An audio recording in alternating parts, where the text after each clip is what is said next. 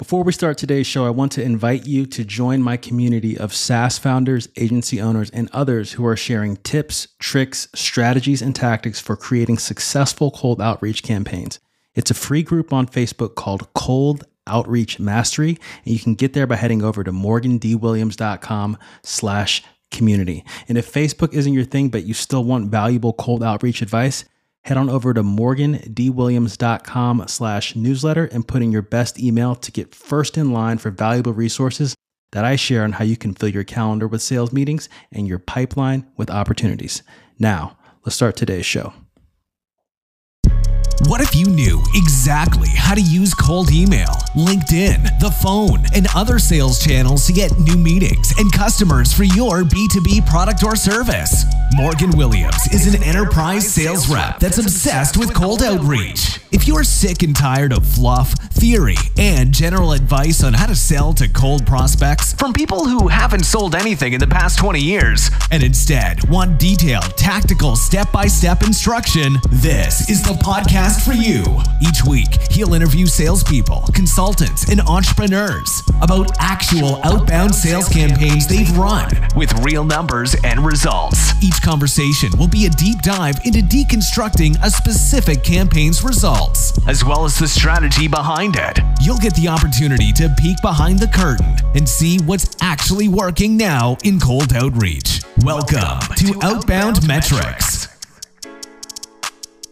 John Seelig is a former salesperson turned stand-up comic and consultant that helps salespeople get more positive responses from prospects using humor to get a deeper understanding of their buyers and their relevance to them. John, it's a pleasure to have you on the show. Are you ready to dive in? Yeah, I fixed my logistical issues here and I'm good to go. Awesome. Now, what you do is very unique, which is why I originally reached out to you. And in your words, can you kind of sum up for the audience what you do, what value you provide, and we can kind of go from there? Yeah, absolutely. I show anyone who is customer facing, so whether it's an SDR, an AE, customer success, marketing, you name it, I show them how to better understand who their buyers are, their relevant, how to unpack their relevance to their buyers, all through the process of writing humor, writing jokes, sort of using my stand-up comedy background. And what it does is, at the very least, it doesn't necessarily make everyone funnier, but it helps them craft memorable messaging. It gives them a process to do so, and it helps them craft that messaging that bakes that relevance and that understanding of the buyer right into short, succinct, punchy messages. Awesome. And I think it'd be good to kind of go over where you saw a need for this. Based on your experience as a salesperson and stand-up comic, and how you kind of got to this point where you're at now. So everything that we're about to talk about, I wouldn't say is because I'm such a brilliant, innovative genius who sees need in the marketplace. It was more just the fact that I didn't want to have a full-time job selling technology anymore. I actually set out to be a speaker, just purely a speaker who shows up at sales meetings, makes people laugh using my comedy background, using my sales background. But really quickly, I realized, well, this is good, but there could be a lot more value for sales reps. And when I was working in the Oracle world, which I spent about 9 years in, there was all these little niche jokes about the competitors, about certain internal technologies, what have you. And I always was like, where did that come from? Because some of it was pretty good. Some of it was pretty clever. And I made it my mission to say, I want different companies to have their own niche jokes that they can tell to their buyers to make powerful business points to them. And that's really sort of how I created comedy writing for revenue teams. I thought it would be, again, fun. But as I got into the marketplace, I realized that my weird, innovative ideas that I thought people would like, that there is a real need for really what I'm offering, because there's a lot of noise in the marketplace. Attention spans are quite short. It's really hard to connect if prospects don't know who your brand is, whether you're doing cold outreach. Even if you get on a demo and it's scheduled, sometimes people don't even know why they're there. They agreed to take a meeting. And humor has all this, not just the jokes themselves, but again, that process of writing jokes forces the writers to think about all kinds of important things so that they can flick on the right emotional switches with their buyers. Now let's dig into that last piece, like just that process of writing those jokes, what it does for the sales rep, right? Yep. Who is doing that. What sort of transformation are they going to, and like what are they uncovering? And if you can give an example too, if you weave that in there. But what does that process look like? Yeah. So I think what's terrifying, especially if you're a new sales rep, is you took a job that you never even knew existed, but you took it because, hey, it's a job. And that's how I fell into sales. I never thought about getting into sales, but I needed one. And I was offered one after, being misled by a job title of business development consultant. I thought they were looking for me, this company, Oracle, this little startup, to really help become a business development consultant who would come in there, do a deep dive, a discovery, and take that startup to the next level. Turned out it was a cold calling job. So I ended up in this career and didn't really understand how to sell. I didn't understand that at the end of the day, salespeople aren't salespeople. They're the good salespeople are consultants. We're solving really niche micro business issues, which our solutions just so happen can eliminate for our customers to help them get to where they want to go. And when I started at Oracle, they had a gazillion products. I was selling just business applications. I'm like, how am I going to explain what Oracle Financials does to a CFO? How do I pitch that? And then I realized really quickly, to be quite frank with you, this isn't about pitching. This isn't knowing features. It's not about knowing functions. It's just being able to understand what the customer is trying to achieve. And can we help them do that? And when I was at Oracle, I would be calling a CFO or a CIO. And I have a couple of business degrees. I have a very cursory understanding of who these people are and what they do, but I have no clue what their actual day-to-day looks like.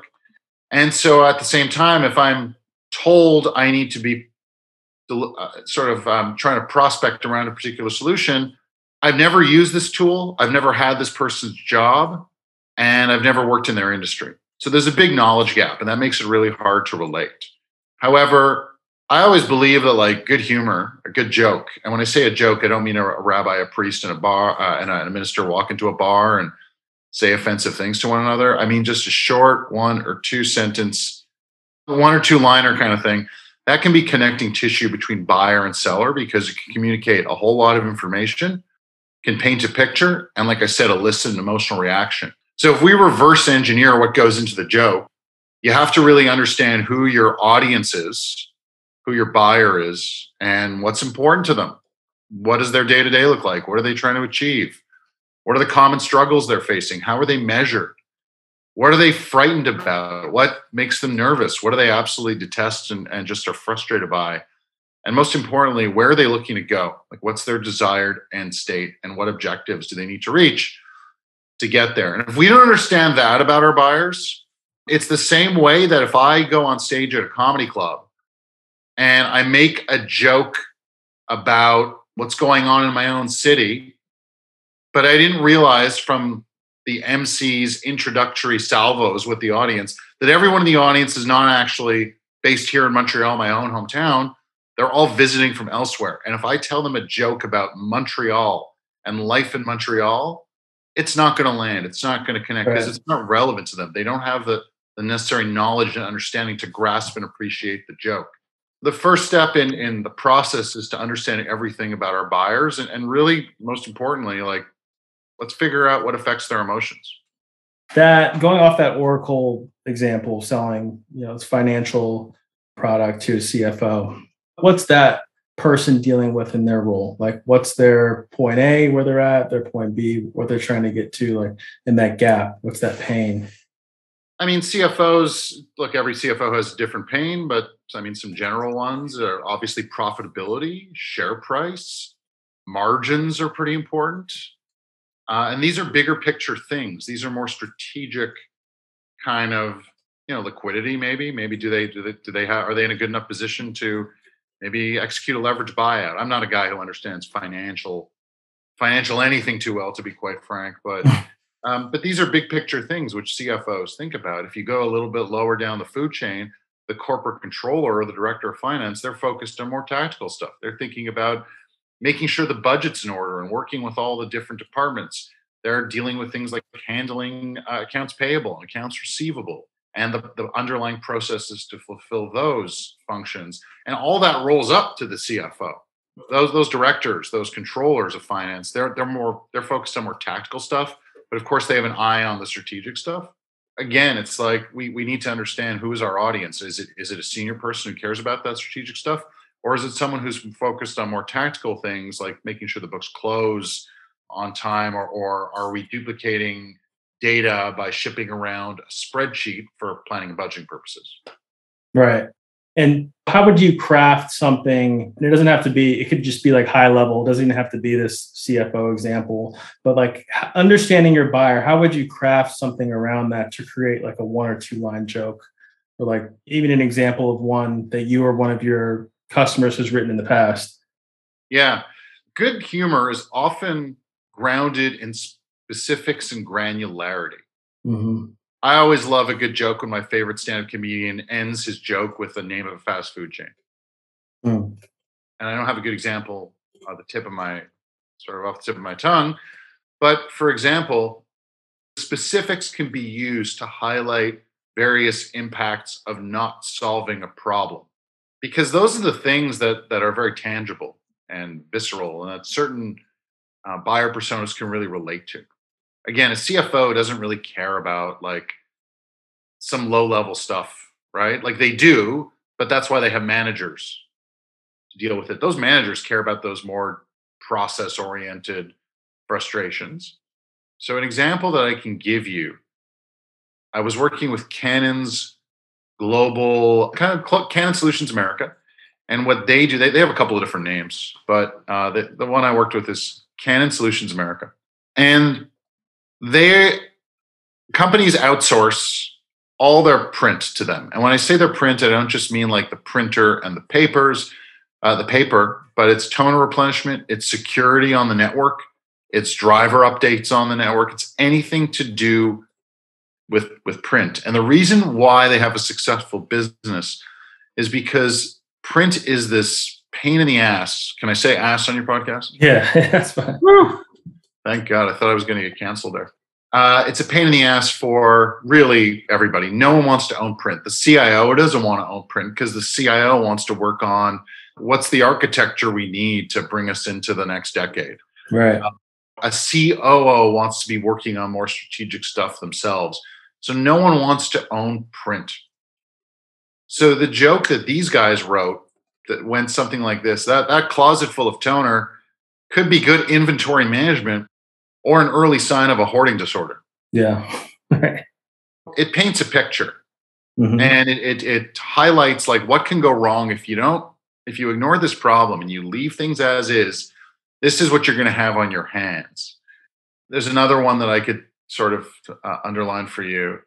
I worked with a company called EventMobi, mm-hmm. and they're a SaaS for event planners who want to give every attendee of their conference or sales meeting or what have you an app with the agenda, with everything they need, write an app on their smartphone. And the reason also comes back to print, is that it's a hassle to not only print programs, but dispose of them. So the joke that they wrote was the most challenging part of printing programs for your next event will be finding a big enough recycling bin to put them in. Yeah. What we're doing, but to get there, they had to really understand, okay, well, who's frustrated by that challenge of printing programs and what do they hate most about it? And what are some of the consequences of if they keep printing programs, what's going to happen? And mm-hmm. They talked about how after large conferences, programs are left all over the floor. Right. And people didn't keep them. They didn't take them. They barely looked at them. And they spent a ton of money on printing, distribution, and disposal. And so in 1 or 2 sentences, they figured out a way to paint a picture about why the status quo sucks for the buyer. And if they laugh, the idea is that the buyer goes, that's funny because it's true. We throw out so many programs after our customer conferences. Yeah, like tell me more. This is we don't need to do that. That doesn't seem like a good use of our resources. I see now you telling those examples. I see now that like in this joke writing process, it's essentially I'm trying to think of something harder than writing something from scratch to make someone laugh. And I think it might be the hardest thing to do. And because, and what that really forces that seller to do is to make something funny, to make something laugh. You really, like you said, it's funny because it's true. You really have to dig down and relate to that person and understand where they're coming from. There's no other exercise that they can do that will get them closer to doing that. So like it's forcing them to step in that person's shoes. Also, I see kind of a parallel to the efficiency of video here, where it's like video, you can explain something a lot faster, like with images and things like you can explain a point a lot faster or get more across quickly. You can do this same with a joke, right? You can tell a joke and say a lot in that joke in a couple lines that you would typically have to do with like writing several lines of just something that's more like fact oriented, or your basic value prop and here's how we help and benefit and Just telling that joke, you can really get that information across a lot faster. Now, a question I have: the humor that I've seen in sales has mainly, this is like changing my, or this is making me think differently about this stuff for the first time. But what I've seen in sales, all the humor I've seen in sales has been focused on the salesperson and like how annoying outreach is to that recipient, like something about another inbox, another email filling up their inbox, and the salesperson, Would you say that is something you don't want to do because it's too focused on the salesperson and not the buyer? Or what's your opinion on that? So my opinion is you can have the best of both worlds, and at least if you work with me. Let's talk about that actually, because I think it's healthy if you're cold calling or cold emailing to say like, we've never spoken before. Get someone on the phone. Hey, Morgan, this is John Seelig. I'm with Comedy Writing for Revenue Teams that we've never spoken before. So this call will be colder than the relationship between sales and marketing. And you're in sales and that's true. I've highlighted my relevance to you. But at the same time, I primed you for the fact that we've never spoken before. I don't think it's healthy. I don't love sales reps going, I'm an intrusion. Like I know I'm an intrusion. It's like, we're just, I don't know. We all have jobs to do. Right. And if you can get to the relevance part faster, you won't need to apologize. In other words, what's in it for them? Right. So if I can tell you what's in it for them, or at least touch on something that you're struggling with, and the reason why I tell that joke is because I align sales and marketing teams. It's one of the problems that I help them solve. Call reluctance is a challenge. SDRs don't want to pick up the phones. I wrote one joke: this call is colder than your SDR sweat when you tell them less smiles, more dials. All right. Sure. And again, it's just highlighting my relevance, and in one fell swoop, saying that this outreach is cold, like we've never spoken before. So, it's cool if you don't know who this is. Do you typically, do you have a moment or a point where I'm going to say like turn it off? Whereas like, is most of this just meant to, when you're reaching out to someone, it's just meant to break the ice, get them to laugh and engage and say, okay, what do you got? Are you sprinkling in anything after that? Or are you using this more to get your foot in the door and really get through? I mean, people are getting tons of emails and phone calls, right? To kind of break through the noise and then kind of go about your way. Yeah, let's break this down role by role. SDRs absolutely should be using this to hook their buyers, to break through the noise, to grab attention. I hate this term, pattern interrupt. I really hate it, but let's speak in the language of my audience. I don't really think that people are just, the pattern is that CEOs and CFOs are just sitting around all day answering cold calls. But at the same time, you want to be different from everyone else calling. You want to be relevant, and good jokes are short. They should take no more than like 12 seconds. And so I believe for SDRs, it's a great way to get that door open. But once they're laughing, I don't think it's wise to keep the jokes up unless the buyer just wants to talk to you, which they probably don't. But if you can then have a very serious statement that follows it. Like, I'm glad you laughed at that problem, but maybe it's a stat. 2/3 of CFOs just like you are kind of struggling with that problem. Is this you? You laughed. Is this just because it's true. I don't think that anyone should be funny all the time. I don't think that's what we're going for here. We're going for getting the door open for SDRs. For AEs, they're engaged in longer discussions. While they don't have to grab attention in the first 12 seconds, they do need someone, they do need the prospect to like them within the first minute or two. So I always think sliding in some kind of joke or humor or meme or cartoon even if you're presenting over Zoom, I think that's very healthy. And if you're doing longer conversations, I think it's important to understand that people have a sustained attention span of about 18 minutes. That's roughly how long we can sort of vaguely focus in on something, not fully zoned in. That's focused attention span, but we're talking about sustained. Sustained attention span is 18 minutes long. Coincidence or not, that's the length of a TED Talk. So maybe if it's a half-hour call at the 15-minute mark, figure out a way to reel them back in with something funny, whether it's a joke that you've crafted, whether it's, again, maybe a short video, a cartoon, a meme, however you need to do it. You need to kind of like inject that shot of adrenaline and humanity back into the conversation to make sure they're on board. Awesome. Yeah, I spoke with someone a while back. I interviewed them, and their whole sales process was based around using memes, and it was very effective for them. Have you seen, like, what's your favorite thing you've seen maybe midway through a discovery call, let's say a presentation, that someone's used to like hook that person back in and like reset that 15-minute clock? Well, so I'm old at this point.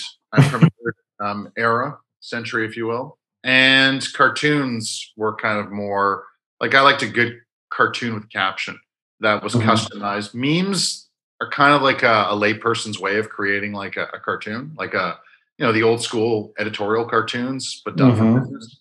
I always liked cartoons because they always told a story and they made a point and you had to read one sentence. Memes are no different.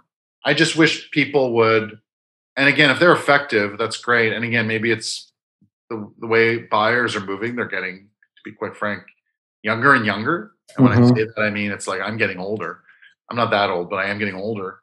And there's people from, there's Gen Z, there's millennials in management now. And if they really appreciate memes, definitely communicate with them that way. I just want to see more people learning to be more conversational in a more human way and being able to relate to them through their words versus something that they created and put up on a screen.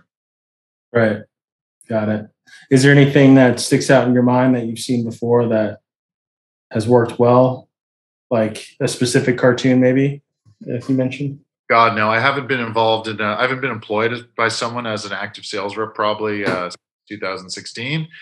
And nothing springs to mind, but they were just, when I was at Oracle, every presentation seemed like every deck that we were delivering to a prospect or an existing customer had some sort of funny moment in it just to build that rapport. Sure. Let's say someone's listening to this and they're a salesperson and they want to, they're motivated salesperson. They want to do better at their job. They're hearing this. They're interested in this because they think it could help them really understand their buyer more, close more deals, build more pipeline, all of that. Like, what are some exercises that they could do on their own, maybe at home or during their workday, that will help them kind of build up that acumen for understanding their buyer better? Maybe some things you have people do. Yeah, and I mean, this is stuff that I do in my workshops, but I wouldn't say I'm the only one who does this. I mean, it's important for every sales trainer out there to help sales reps become more conversant in the subject matter at hand. Look, if you're a venture funded company, you received a bunch of money because some investors realized, oh my God, there is a huge market opportunity here. A lot of executives, let's say they're HR executives or manufacturing executives or CEOs, they're all struggling with this problem. And this is a solution for that problem. So someone believed that there was a big market upside there. Your job is to go understand how to get buyers to acknowledge they have this problem and what they're struggling as a result of choosing to not address it. So, looking at a problem and saying, what's going to happen if they don't solve this problem? Understanding not just that it's going to cost time and money, but what are those root causes of wasting time? What are the root causes of wasting money. Paint a picture, very specific and granular. Is it a business process issue? Is it a matter of overall mismanagement? Try and get granular, as specific as you can about how they're not going to be able to reach their objective if they stay the course. Mm-hmm. And to do that, just understand how a problem affects your buyer and every one of their stakeholders. And that doesn't include just their colleagues. It's their customers, their suppliers, their partners. So they are, right, and investors. So they're going through, they are, I assume, listing out different examples and getting very specific. And then it seems like trying to connect where they're at, like we talked about earlier, where they're at now, where they're trying to be, and like that gap in between is sort of the pain or the solution. And they're kind of using tying those images all together to like tell a joke around For it. sure. Again, I'm not even talking about jokes so much. I'm talking about if you're going to be calling director or above, or even a manager, they want to know that if they answer the call or open the email, that you understand their world, that you're relevant to them, that this person, they sound credible. They seem to have, if you're selling cybersecurity solutions, they seem to have an understanding of the impending threats in the environment that we're trying to resolve right now. And look, joke writing, the jokes are just kind of the cheese at the end of a maze. Mm-hmm. Let's talk about that. I think that's important to articulate. I look at reverse it like if you reverse engineer a joke that either I wrote or came in my workshops, we can unpack everything that went into it and how reps walked away. Like all I want reps to do is walk away from one of my workshops being able to have an easier conversation and not feel like the subject matter is so foreign that the buyer is like this person above me. Mm-hmm. I just want them to walk out feeling more confident, being able to talk without buzzwords, because paraphrasing is a big part of what we do, and being able to listen to a buyer when they're talking about the problems they're struggling with and it not being gibberish to the seller. Right. That's the big goal of what we're doing. And again, the joke is just the cheese at the end of the maze. I'm sure you've encountered, whether from reps or managers, resistance to trying this, to doing these exercises, because it is different, right, than your standard sales training, right?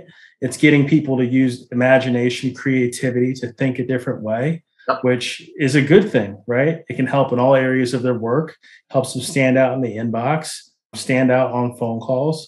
But is it more of a, hey, if you get it, you get it, give it a shot. And if you don't get it and understand why this is helpful, it is what it is? Or is there anything you've explained to people to help them understand why this is important? Like you said, it's not jokes it's not about the jokes. It's about getting to the joke. The joke's just the cheese at the end of the maze. Yeah. I mean, you just said it. It's more about the journey than the Mm-hmm. destination. I think a major challenge is, again, everyone's in a big rush. And founders in a rush because their investors are in a big rush. And investors give money to the founder. And what happens is the founder's reaching for the sack of money with the dollar sign on the side of it. And the investor goes not so fast. These are the rules. Mm-hmm. I want this to happen on this timeline. I want that to happen on this timeline. And the founder's like, oh, I didn't realize that. What they got to do is they got to go hire a CRO, and the CRO has told you, we need to get to this many reps by this date, and we need to be executing this amount of activity by this date. Mm-hmm. And none of it's executed in perfect fashion. It's rare that it does. Mm-hmm. And everyone's kind of panicking because, all these artificial dates need to be hit. Right. All these artificial metrics need to be hit. And what's lost is, are our reps able to have a meaningful business conversation and understand their challenges in a way where we can determine who the best prospects are and help them? Right. That, I feel, often gets lost. I mean, it's the most common problem I hear is that our SDRs and our AEs, they don't know how to have a meaningful business conversation, because that's the part that's being overlooked. Everyone's loading up on sales tech. Right. And they're investing in heavy duty training methodologies. But at the end of the day, I don't know if you can understand subject matter. I don't know, sales methodology is important because it helps us advance deals. Mm-hmm. and disqualify them at the same time.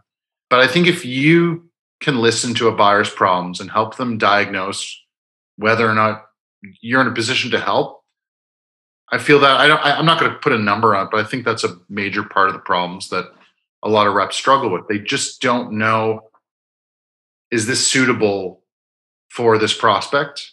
I'm going to try and make it work even if it's not. Right. And prospects get turned off by this. So the panic coming from the founder to please investors trickles all the way down to prospects. Mm-hmm. And I don't believe that everybody needs to be funny. I don't believe that everyone has to use the jokes that come out of the workshop. But again, the journey should make them better conversationalists, demystify certain concepts, and just help them better relate to their buyers and engage with them. Mm. And you don't have to name any names on this, but have you come across a company that has done it very well? Like the opposite of that, you see that they've invested a lot in their people and have gotten those good outcomes.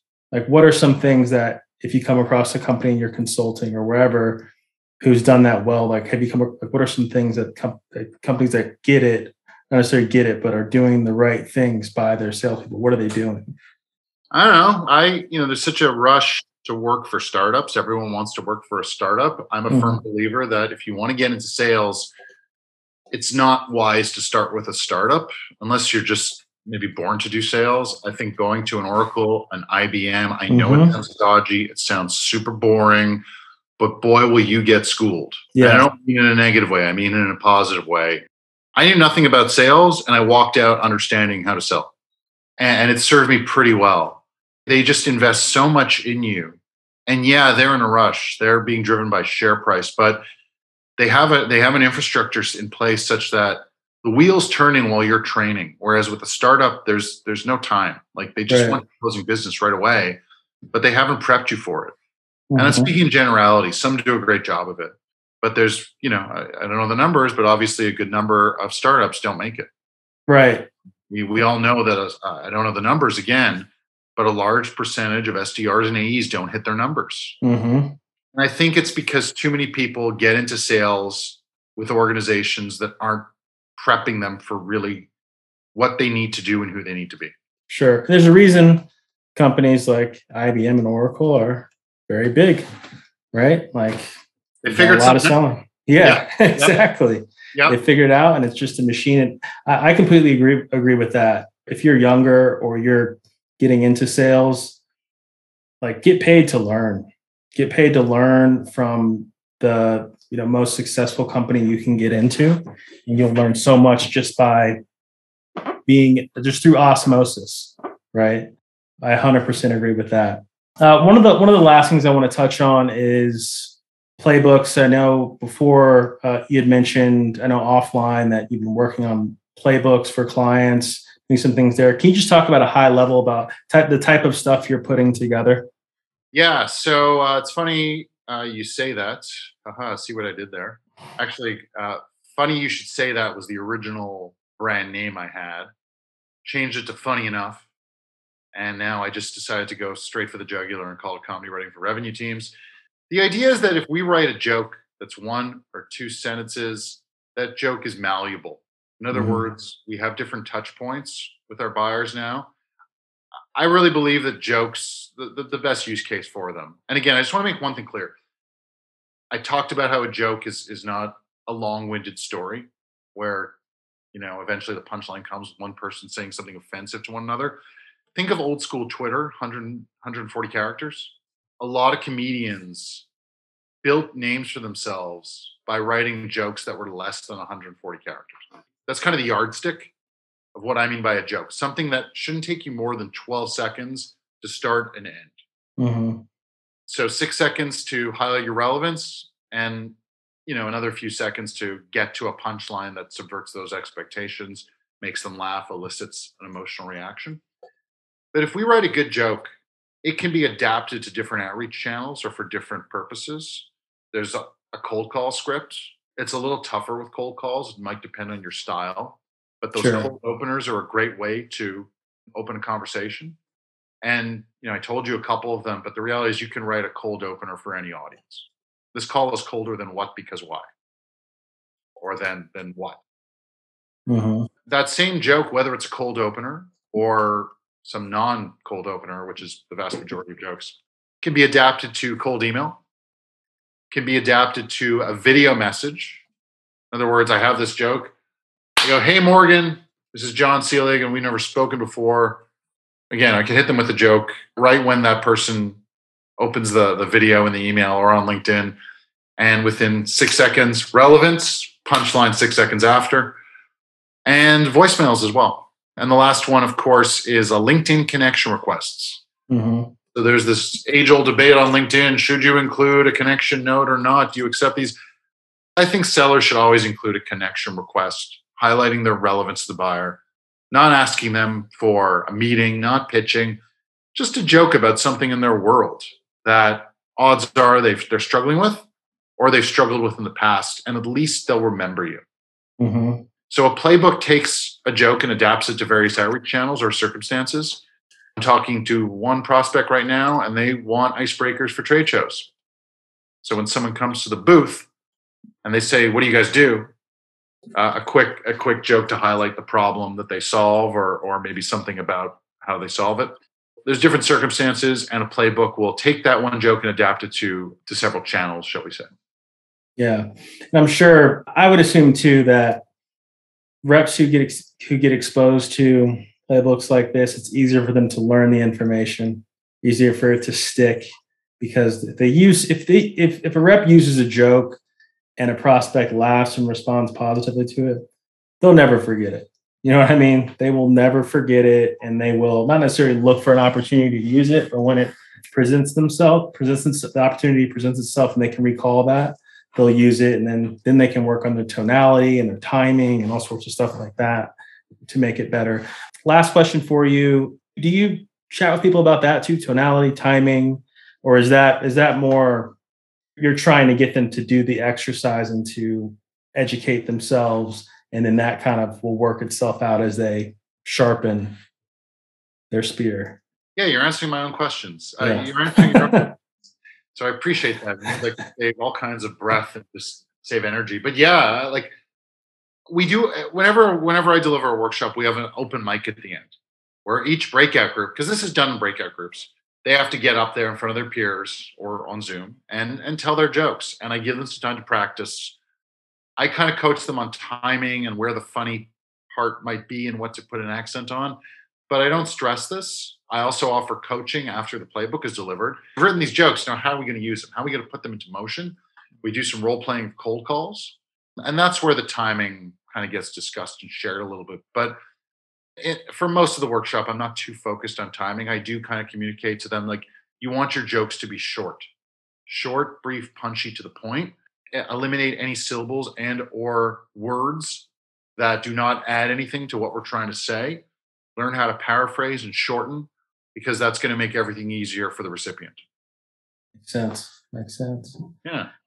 Awesome. JohnSeelig.com for anyone who's interested in checking out John and his work, JohnSeelig.com. John, it was a pleasure to have you on the show. Thank you so much for having me. I appreciate it.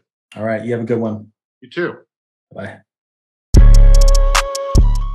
If you enjoyed this episode, make sure you subscribe and share it with a friend. Thanks for listening.